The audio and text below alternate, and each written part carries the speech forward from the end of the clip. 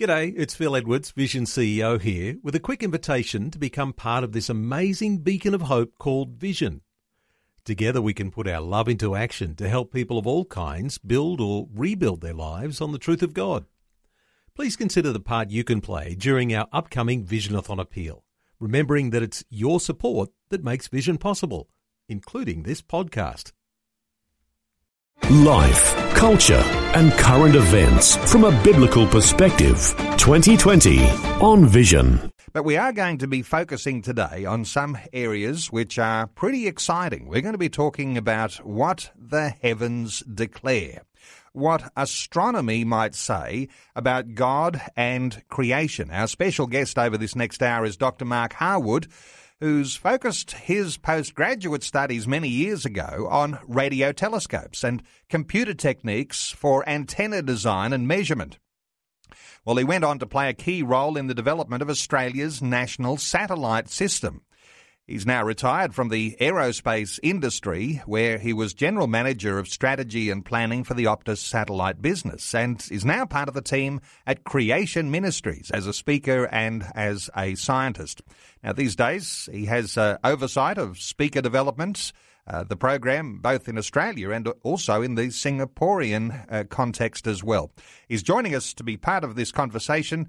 Hello, Mark Harwood. Welcome along to 2020. Good morning, Neil. It's a great pleasure to be here. Well, Mark, excited about what will happen over this next hour, because there are a lot of questions that get raised, and usually it's because of the headlines that we'll read in the media. The questions that people are asking about astronomy, about our solar system, about the universe, and wanting to invite listeners to be a part of this conversation today. But this has been a long time, and I'm not sure lifelong, but a long time passion of yours, looking into what's happening in space. Aerospace is your industry, isn't it? That's right. Well, I've had a love of astronomy ever since I was a young boy. But it's interesting that the psalmist in Psalm 19 said, "The heavens declare the glory of God." And indeed they do. And the more that we look at the stars, the more we examine our solar system, the moons, the planets, we just find the unmistakable evidence of design, of everything consistent with what the Bible describes in Genesis as the origin of the universe. Now, that comes as a surprise to some people because they think astronomy is a sort of open and shut case. It just supports the evolutionary story, but that's not so. Well, there might be those listening to our conversation today, and a question comes to mind, a doubt, a question. You've heard alternatives. You want to have some sort of answers to those today. Well, let me invite you to join into our conversation, taking questions about what's happening with this whole debate between creation and evolution. And as we talk about space, as we talk about our solar system, as we talk about life on planet Earth, what are these things saying as they declare the glory of God? And you might be thinking, well, hasn't science superseded those religious notions of faith and believing that there is a God and there is a creator? Well, you might like to make your 2 bobs worth today. Our talkback line open on 1-800-316-316.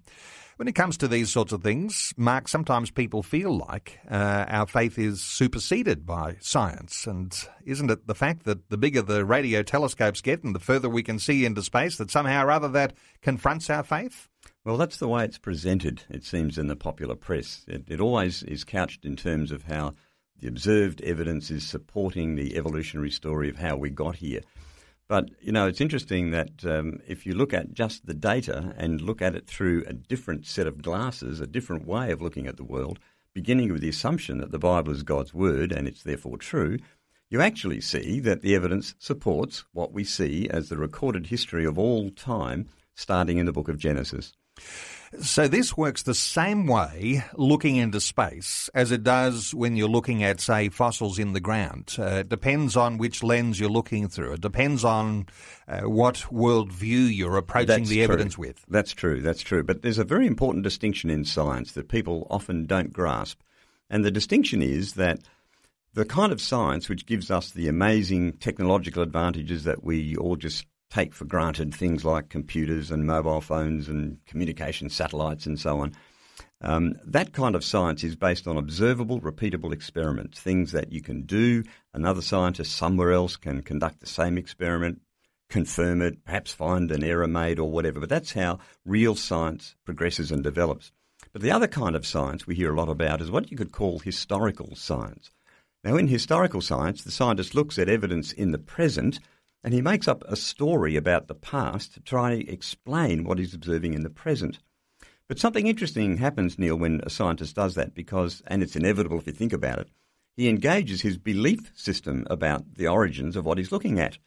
So if a scientist looks at a little fossil, if he believes the evolutionary story with its millions and millions of years of unguided random processes, then he might interpret that fossil and think, I wonder where it fits in the long, slow progression from that first primordial cell all the way up to complex organisms like you and me. He might ask, how many millions of years ago did it live? So what he believes influences how he interprets the evidence he's looking at.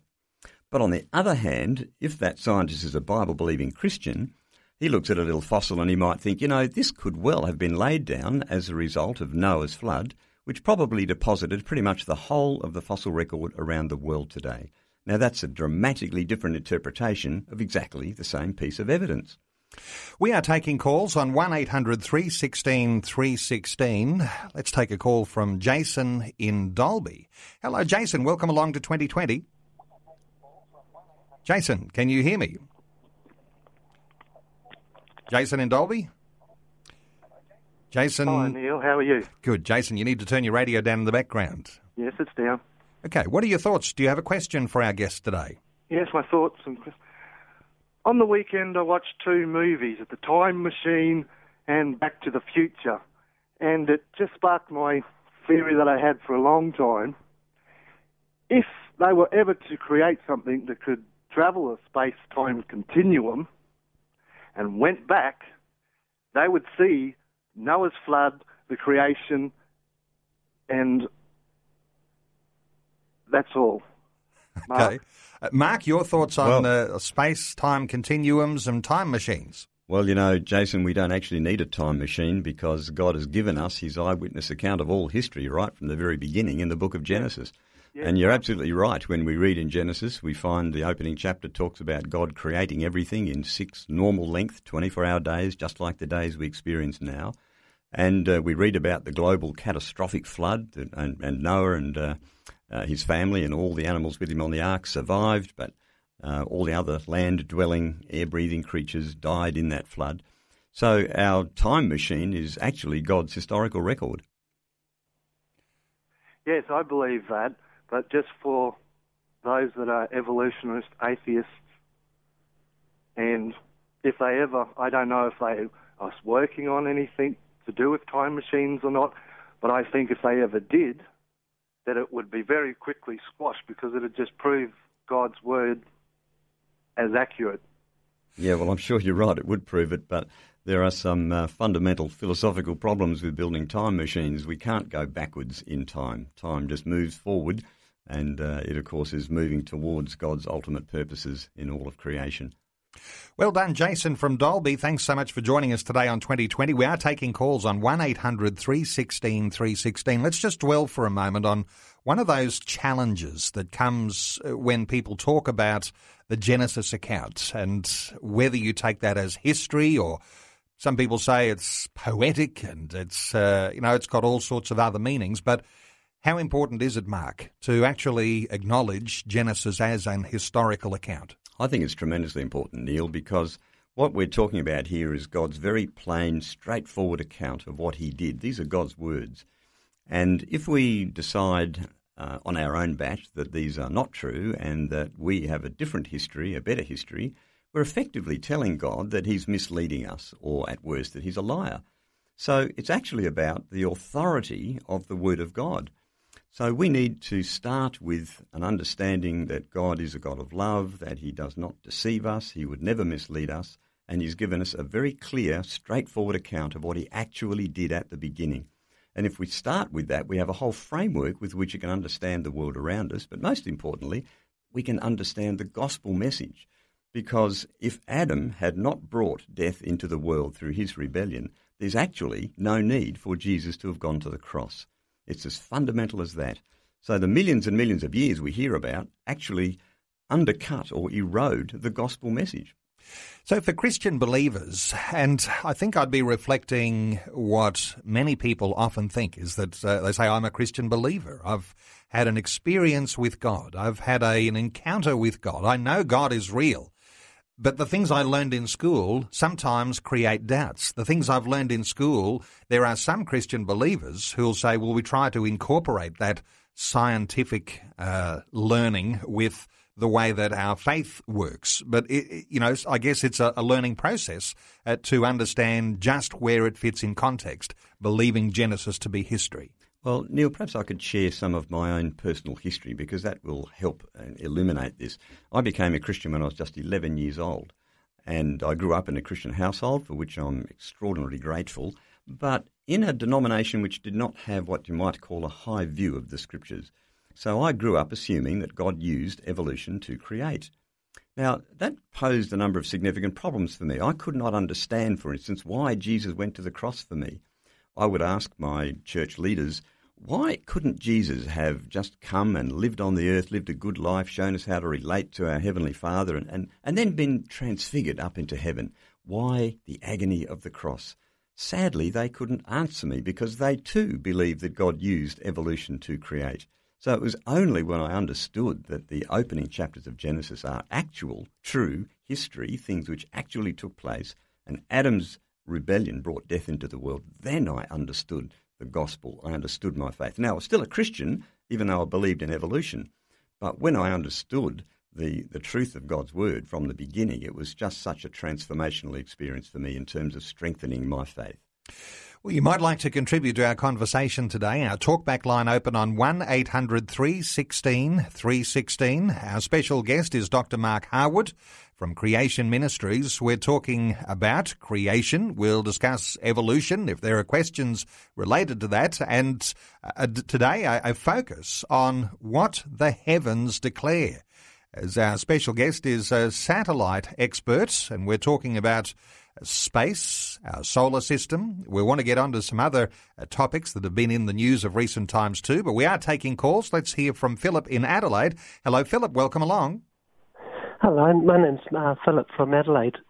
Just wanted to share the thoughts regarding the Earth being at the same distance from the Sun as it goes around the orbit. If it goes 100 kilometres either way, I'm guessing we either freeze or heat up. And I'd just love your thoughts on that, because I find it very hard to believe that it just happens. There must be some reason or some person behind it, the person that I've come to know as God. Yes, Philip, you're absolutely right. The evidence for design in our solar system is just abundant everywhere we look. And the fact that the Earth is such an ideal environment for us to live in is just an example of that. So where the Earth is called, in the usual astronomical terms, is called the habitable zone. It's an area that's not too close to its star so that it doesn't get too hot, so that water would just boil and become steam. It's not too far away so that water would freeze and be ice, but it's just in the right kind of range, if you like, the habitable zone, so that liquid water can exist, which is, of course, essential for life. But there are many, many other factors that influence the beautiful neighbourhood, if you like, that God has created for us to live in, all of it pointing to the reality of it must have been designed. The prospect of all these things occurring by pure chance is just absurdly remote. So we're looking at irrational faith to believe that it just happens? I think so, absolutely. You see, to believe that everything happened just by chance and it was just an incredible fluke that we've ended up with this beautiful Earth which has all its amazing benefits, not only the habitable zone, but of course the right kind of atmosphere, its magnetic field, and the list goes on and on of all the things which just happen to be in place. That requires enormous faith to think that that could have happened all by chance. Far more likely that it was, of course, designed, and that's where all the pointers are. It requires very little faith, I think, to be a Christian, but enormous amount of faith to be an atheist. Thank you. Philip from Adelaide, thanks so much for your input today here on 2020. And let me just encourage listeners, and there are lots of people already calling, and But let me encourage you to give us a call, 1-800-316-316. We'll be taking names and numbers today. If you would like to receive a year-long subscription to Creation as 4 issues per year, and then a digital subscription as well, the Creation Magazine subscription. If you don't already receive it, some people already receive it. That's fine. You probably won't qualify. But if you don't receive it yet, you'll be able to access that opportunity today as a caller into our Talkback conversation. Our special guest is Dr. Mark Harwood. We're talking about astronomy. We're talking about space. You might have a question about creation, a question about evolution. 1-800-316-316. Let's take a call. Ross is at Midway Point in Tasmania. Hello, Ross. Welcome along.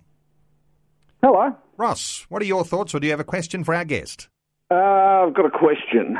One of the things that evolutionists say, as I understand it, is that there's not enough light, there's not enough time for the light to transfer or to move from where the stars are now at the outer perimeter of the universe to us in that 6,000 odd years. That's a really good question, Ross, and one that comes up quite frequently. It's interesting, a lot of people have used this puzzle of distant starlight as an excuse for rejecting God. But, you know, a far wiser strategy is to say, Lord, I don't know how you made the universe so big in such a short time, but your word says you did, so I will believe it. Now, it turns out that there are some exceptionally good, robust creationist cosmologies that explain this problem. But it does kind of play with your mind a bit. So if you'll allow me to play with your mind, and the reason it does is because we are talking about things which are not intuitively obvious to us as we move about day by day on this planet. And, you know, Einstein developed the theory of relativity, which tells us that space, time and matter are all interconnected. In fact, you can't have any one of those without the other two. But he also demonstrated that time was not a constant throughout the universe. Mm-hmm. Now, that's kind of, how on earth can that be? But it's actually been experimentally demonstrated to be true. And I can give you an example. If you took an atomic clock and took it to the top of a high mountain, an identical atomic clock at sea level would run slower than the clock at the top of the mountains. So time gets distorted by gravity. It also gets distorted by movement. You have relativistic time dilation, it's called. Yep. And there's actually a third mechanism called cosmological. If you stretched out space, then you would likewise distort time. Okay. So there are at least 3 different ways that we can see time running at different rates in the universe. Okay. Now, fascinatingly enough, in the Bible there are about a dozen different references to God stretching out the heavens. We read about it in Isaiah, in the Psalms, in Jeremiah, and a number of other places. Yep. So on the 4th day of creation, one other thing I should add, in that little description of the 4th day in Genesis chapter 1, there's a little phrase that appears, and it says, "And it was so." And it implies that God had completed his act of creation. So on the 4th day of creation, God stretches out the heavens to their vast extent. He creates the sun, moon, and the stars, and it was so. It was all done. Now, it turns out that if you stretch space over such a vast extent in such a short time, you massively distort time. So at the outer edges of the cosmos, there could well have been billions of years of time elapsing in one Earth day on planet Earth. Now, you can imagine then that has given enough time for the light from distant stars and galaxies to reach the Earth, so that on the evening of the 6th day, as Adam and Eve looked up at the stars, presumably holding hands, they would have looked up and seen pretty much the same stars that we see today. So it really is true when the psalmist says the heavens declare the glory of God, the stars show forth his handiwork. Amen. Ross, thank you so much for your great question today here on 2020. And you might have other questions that have been niggling at you for many, many years, perhaps. Questions you've always wanted answers. And I must say, what a fabulous, clear presentation of that answer that you just gave there, Mark. Just fabulous. Sometimes people talk about starlight time, and just a great answer. And God stretching out the heavens. That's because when we hear from people like Ross who say, or was it the earlier caller, the extent of the universe, the outer perimeter, well, we don't know where the outer perimeter is. We don't know how big the universe is, do we? That's true. That's right. We can measure so far, but who knows what's beyond. Life, culture and current events from a biblical perspective. 2020 on Vision. It's Neil with you. Our special guest is Dr. Mark Harwood from Creation Ministries, a satellite expert. We're talking about all sorts of things to do with space today. So one of those rare opportunities to ask the sorts of questions that you might have when it comes to space. And here we are on little old planet Earth, and life is flourishing. Mark, let me ask you about some of the things that have been coming in the headlines of recent times, with the development of radio telescopes and all of the ways that we can explore space. The idea of these almost regular stories that come out now that, an obscure little planet has been discovered somewhere, and it may be just like planet Earth, and it may have life on it. It may be able to support life because there's potential for water. Sometimes they're called exoplanets. You've been looking at those headlines too. How does a Christian respond to those sorts of thoughts that there might be life on other planets? Well, Neil, it's an interesting topic, isn't it? And isn't it fascinating how people are so keen to find out what is the truth of our origins? Where did we come from? And they'll search everywhere other than the Word of God, it seems. But it is true, people have found planets orbiting other stars. And in fact, as of about now, something like 3,500 planets have been confirmed orbiting stars within our own Milky Way. And presumably they're in other galaxies too. But they're too far away for us to detect, at least at this stage. So some scientists have come up with some very clever technology, all based on, I should add, observable, repeatable experiments. That's the operational science we talked about earlier on. And this stuff is really, really clever. They can detect a planet orbiting a star through a number of different techniques. And there was a program that NASA established called the Kepler Space Telescope. And it was launched back in 2009, I think. And its mission was to determine how common Earth-sized and larger planets are in the habitable zone of sun-like stars. And of course, the unwritten statement behind that is, how did we get here? Is it possible that if life evolved here on Earth, which they think happened, then maybe life would have evolved elsewhere? We just need to find a planet a bit like Earth, and surely we'll find life there. So they've undertaken this project, and it's amazing. But what's fascinating is what they've actually found. Now, the headlines would tell us, and you'll often see this, Earth-like planet found or Earth-sized planet found. Everybody is very excited about it, and they think, I wonder if it has water on it. Could there be life? By the way, I should just say in passing that merely finding a planet that could sustain water in no way guarantees life. In fact, it's another whole topic, the origin of first life, which is full of insurmountable barriers. But just setting that aside for the moment, what they've found have been solar systems of or external planets that are radically different from our own. Until scientists had observed other planetary systems, they assumed that our solar system was typical of what you would find. In fact, they built a whole story about how our solar system formed from a swirling cloud of dust and gas, and that formed our rocky planets close in and then the icy gaseous giants further out. But what they find is something radically different. And it's worth, if I could just spend a couple of minutes describing what they have found. Well, there's two broad classes of planets, the gaseous planets like Jupiter and Saturn, which are usually very, very large. They've found some of these planets, in many cases, several times larger than Jupiter, which is a huge planet, orbiting their parent stars in a matter of days. In some cases, less than 1 day.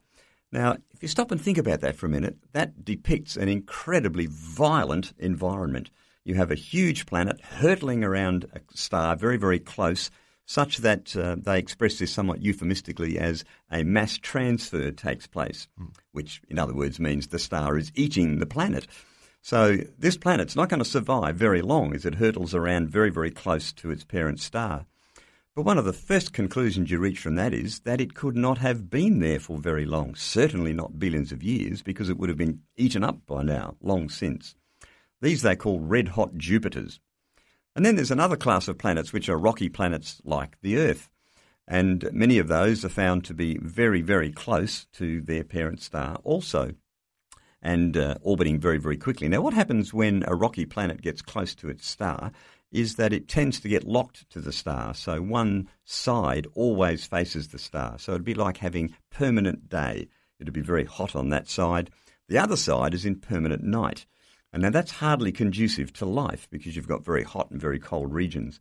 Life could only possibly be sustained on the boundary between the two, called the terminator. So it's so unusual that one astronomer said this: we are now beginning to understand that nature seems to overwhelmingly prefer systems quite unlike our own solar system. So our solar system is, in some sense, a bit of a freak and not the most typical kind of system that nature cooks up. Okay, we live in a freak solar system. We live on a freak planet. Indeed. And that's the interesting thing. And here we are talking today and people listening to us all over Australia. And that says something, it speaks volumes about who we are and even affirms why we might be here, because we're talking about God as creator. We're taking calls, 1-800-316-316. Let's hear from Julie on the Gold Coast. Hi, Julie. Welcome along. Hi, how you going? Good, Julie. What are your thoughts? Do you have a question for Dr. Mark? Oh, yeah, I listen to a lot of Kent Hovind. I have in the past. You know Kent Hovind? Yes. He's a creation scientist. Yep. And he ended up in jail, but anyway. Yeah, so he reckons a lot of stuff happened at the flood. And I'm just wondering what the doctor thinks about that. Yes, there would have been a lot of things occurring at the time of the flood, obviously here on planet Earth. Some people have suggested that maybe the flood was triggered by a bombardment of comets or meteors that fractured the Earth's crust, which set in motion runaway processes, one called catastrophic plate tectonics. You'll find articles on our website at creation.com about that mechanism. It's very hard to reconstruct the past when we didn't observe it, so we can't be dogmatic about these things. All we can do is observe the evidence that we can see in the present, and knowing what we know from the Bible, what actually happened in history, to the extent to which God has revealed that to us, we can then build models of what might have happened around such things as the flood. But we can never be 100% sure of the details. As I said, we didn't observe them. So long as our models, though, are consistent with what God says in his word and are consistent with what we can observe today, then I believe those models are fair game. And there's quite a lot of those. Okay. And do you think that when God spoke everything into being, he used the Hebrew language and every 22 letters of the Hebrew alphabet? Now, that's an interesting question. There's really nothing in the scriptures that tells us what language Adam and Eve, for instance, would have spoken right at the beginning. Some scholars think that it probably was Hebrew, but we'll never know for sure. The scriptures are silent on that. Let's take some calls, Mark, because some listeners have been waiting very, very patiently. Let's hear from Philip in Bankstown in Sydney. Hello, Philip. Welcome along to 2020. Hello, yes. Hi, Philip. What is your question for Dr. Mark Harwood today? Yeah, well, Doctor, I'm not too sure how to ask this question. You might be able to help me ask the question. In the New Testament, for instance, Christ, he healed people, and for example, I think he says on a number of occasions, "Go and sin no. Your sins are forgiven you. Go and sin no more." So, in light of that, why did Christ have to die? Because he could forgive sins before he went to the cross. But Jesus' death on the cross was the mechanism by which the price was paid. So what's happening there, I believe, is that Jesus is giving that instruction to that person. But what God did on the cross was to lay on Christ the weight of sin for all mankind for all of eternity. So it's up to us now in this day and age to accept or reject God's free gift of salvation. So, but without Christ's sacrifice, then that mechanism is not in place. You see, God is a holy, just and righteous God, and no sin can stand before him. It had to be paid for. But up until then, and at Jesus' time, there was the sacrificial system that the Jews had. That covered their sin, but it wasn't until Christ died that it was actually fully paid for. Philip from Bankstown, thanks so much for your question today, and an important one, because when we think of miracles, I mean, that's another challenge, isn't it, for people who want to be just evolutionist inclined, because the idea of miracles, which is separate from the idea of salvation, because there were miracles that were happening right from the very beginning. The creation, I guess you could call a miracle. So miracles is separate to this idea of salvation, but the idea of the cross, which is another big discussion perhaps for another day. The whole of Creation Week, Neil, is a week of miracles, and what it illustrates is God's power.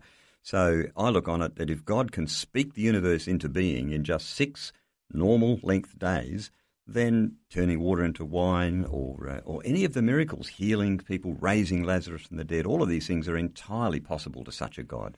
And, of course, there are a couple of occasions where Jesus puts it all into context about forgiving sins and miracles. At one point there, he asks, as a cripple is being lowered into the room, he says, which is easier, for me to say your sins are forgiven or be healed? And of course everyone's expecting, of course it's easier to say your sins are forgiven, but so just so that Jesus could affirm that was the important thing that he was here to communicate, he healed that beggar. Yes. And they were raised from their bed. So those sort of contexts are really important as we understand miracles and the purpose that Christ came to this earth. We are taking calls, 1-800-316-316. Let's hear from Joel in Murwillumbah. Hello, Joel. Welcome along. Joel, are you with us? Joel, we might have lost you. Let's hear from Nathan in Shepparton in Victoria. Hello, Nathan. Welcome along. Yes, g'day. How you going? Very well, Nathan. What are your thoughts? Do you have a question for Dr. Mark Harwood? Yeah, I do, actually. Basically, I guess where I was sort of coming from is, there's been a lot of controversy over the old thing of man sort of actually landing on the moon and that kind of thing.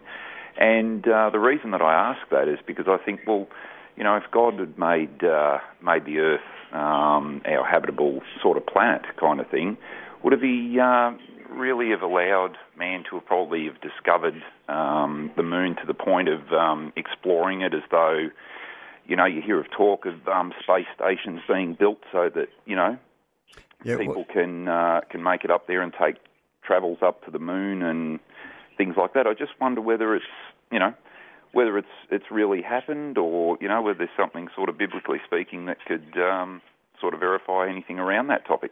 Yeah, Nathan, that's a good question.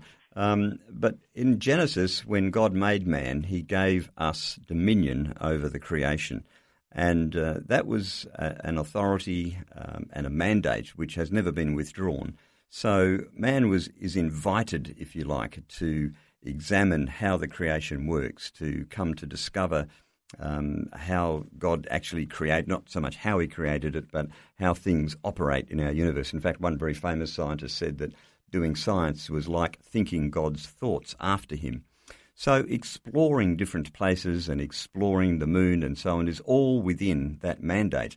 And man uses his creativity and intelligence to build rockets and spacecraft and what have you that can land on the moon. I've absolutely no doubt those things definitely happened. In fact, there are things called corner reflectors on the surface of the moon which bounce laser beams back from the Earth. So they definitely are there, and they got there because the Apollo missions deposited them.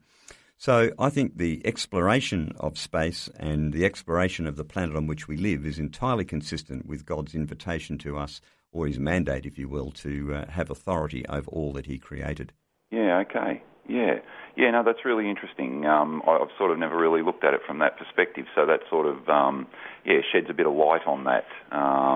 But yeah, it was just one of those questions that, I guess because of my lack of knowledge of these things that you sort of, you beg to differ to ask that question. And Yep, no, that's fine. Yeah. Thanks, Nathan. So, no, that sounds like it actually answers that quite nicely. Well done, Nathan from Shepparton. Thanks for being part of 2020 today. Our talkback line is open on 1-800 316 316 if you'd like to join in our conversation.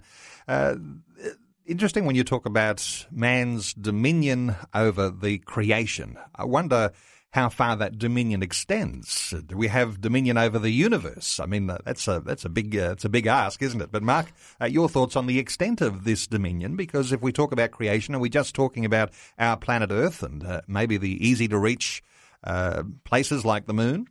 Look, I guess in principle, if we had the technologies and were able to land on exoplanets, then why not? But in fact, what you discover is that the distances are so vast. It's actually practically impossible for us to do that. But the sense in which our dominion does extend over the whole of creation is evidence that when man rebelled against God and God cursed the creation as a result of that, one of the consequences is that he would have withdrawn some of his sustaining power.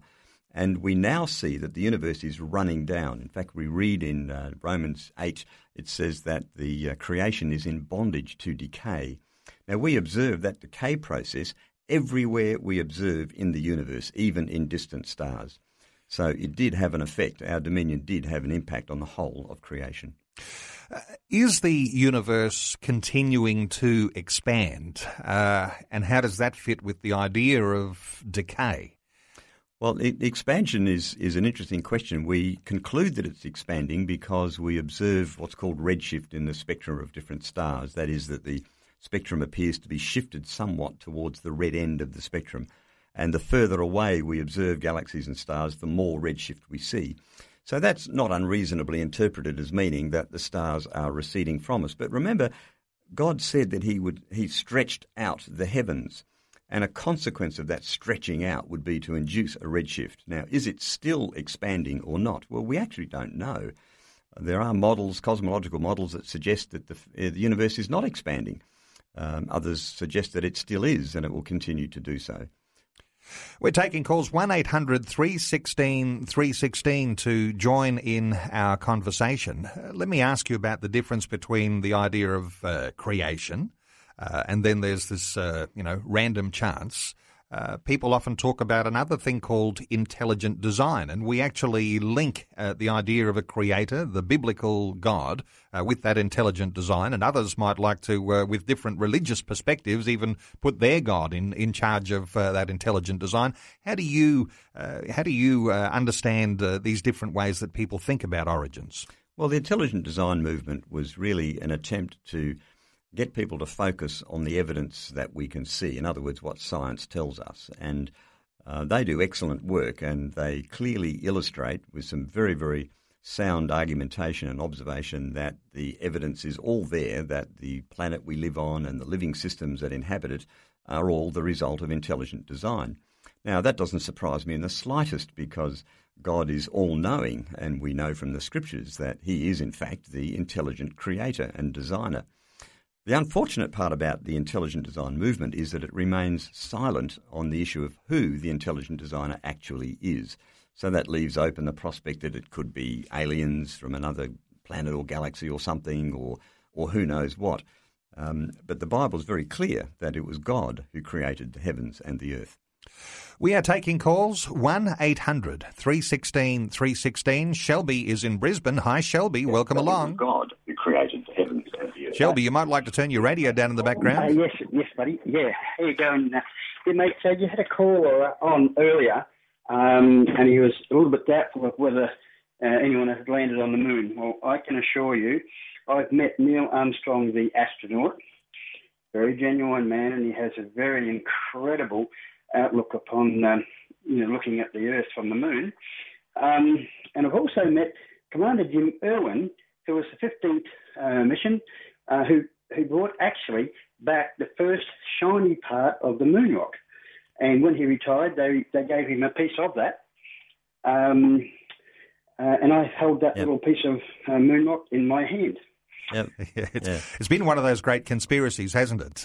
Were those actual, photography sets that showed the moon landing? But thank you very much, Shelby. Great insights, and lots of people have met those astronauts that have been to the moon, and they're not in any doubt. Indeed, I have absolutely no doubt at all that those events actually took place. I know quite a deal about the aerospace industry, and everything is entirely credible. They got there. Helping you make sense of life, culture and current events from a biblical perspective. 2020 on Vision. Dr. Mark Harwood, our guest from Creation Ministries. We're asking the question, what do the heavens declare? You can be part of our conversation. Our talkback line open on 1-800-316-316. Mark, before we take any more calls, let me ask you about one of your areas of expertise, and this is in the area of measurement in space. What do measurements tell us about our solar system? Well, the most important thing I think the measurements tell us is that the solar system is not billions of years old, which is what we're told all the time, of course. And I think the classic example of that was just last year in July, the New Horizons space probe went flying past Pluto and took the first ever close-up photographs. And what they found absolutely stunned them. The surface of Pluto was so smooth, which was a complete surprise. If it had been there for 4.5 billion years, it should be totally pockmarked and covered in craters all over. And the lead researchers were amazed. I said, we'd never believed that we would see such a smooth surface. But, they don't take into account the possibility that it may, in fact, only be a matter of a few thousand years old. And even more interesting was that Pluto has an atmosphere. Now, something so far out and so cold, the gas would have actually frozen and collapsed down onto the surface of Pluto, so it shouldn't have an atmosphere. And the observations as they flew past revealed that it was losing something like 500 tons of nitrogen escaping out of that atmosphere every hour, and the atmosphere is still there. It could not clearly have been there for 4.5 billion years, once again consistent with the Bible's timeline of history. We're taking calls, 1-800-316-316. Let's hear from Wendy in Queensland. Hi, Wendy, welcome along. Wendy, are you with us? Wendy, we might have lost her. Let's try Annette in Gundawindi. Hello, Annette, welcome along. Good morning. Annette, what's your question? I just want to know, is there any signs of a new heaven and earth as mentioned in the Revelation? The new heavens and the new earth are going to come at the culmination of the age. And the Bible says very clearly that the old earth will be destroyed by fire. We read about that in the letters of Peter. And it'll be a culmination of this decaying, aging, running down earth, which is subject to the curse of sin. But the new heavens and the new earth, when they are ushered in, will mean that mankind will never be able again to sin. So all of those who are whose names are written in the Lamb's Book of Life will be in that new heavens and new earth. Annette from Gundawindi, thanks so much for your question. 1-800-316-316 if you have a question you'd like to pose today. And interestingly, as we talk about a new heaven and a new earth, the assumption that somehow or other they're already created and will be ushered in. But I guess this comes to the creative capacity of God, given that if we're expectant of a new heaven and a new earth, we're also expectant that God is going to speak those into being in the right time as well. Absolutely. And if God took billions of years of trial and error of experiment trying to get this present creation right and create man, then how can we have any confidence that he's going to be able to bring about the new heavens and the new earth when that time comes? So it just flows on. It's once again, as we discussed earlier, it's an evidence of God's power.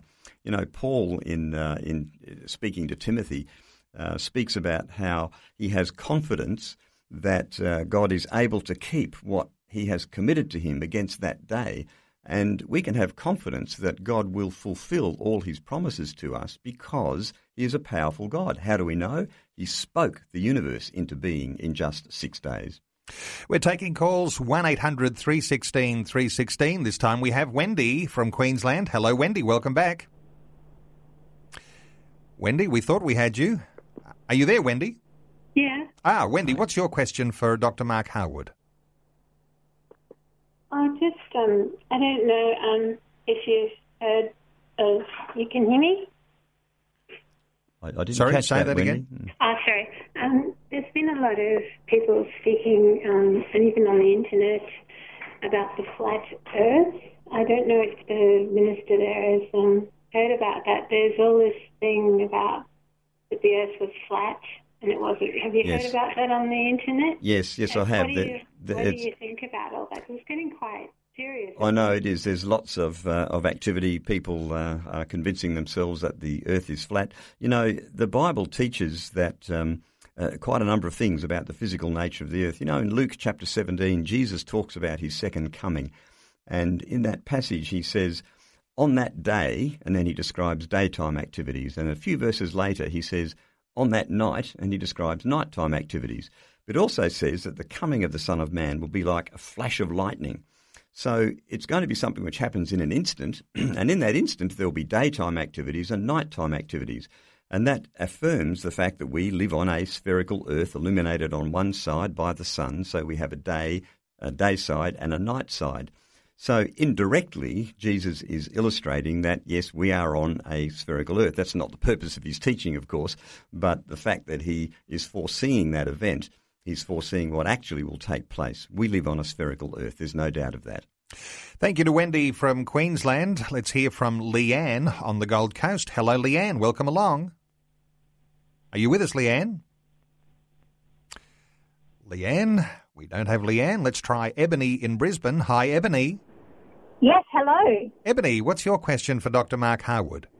Oh, hello, Mark, and it's lovely to be listening in on this segment. I've really enjoyed what I've heard so far.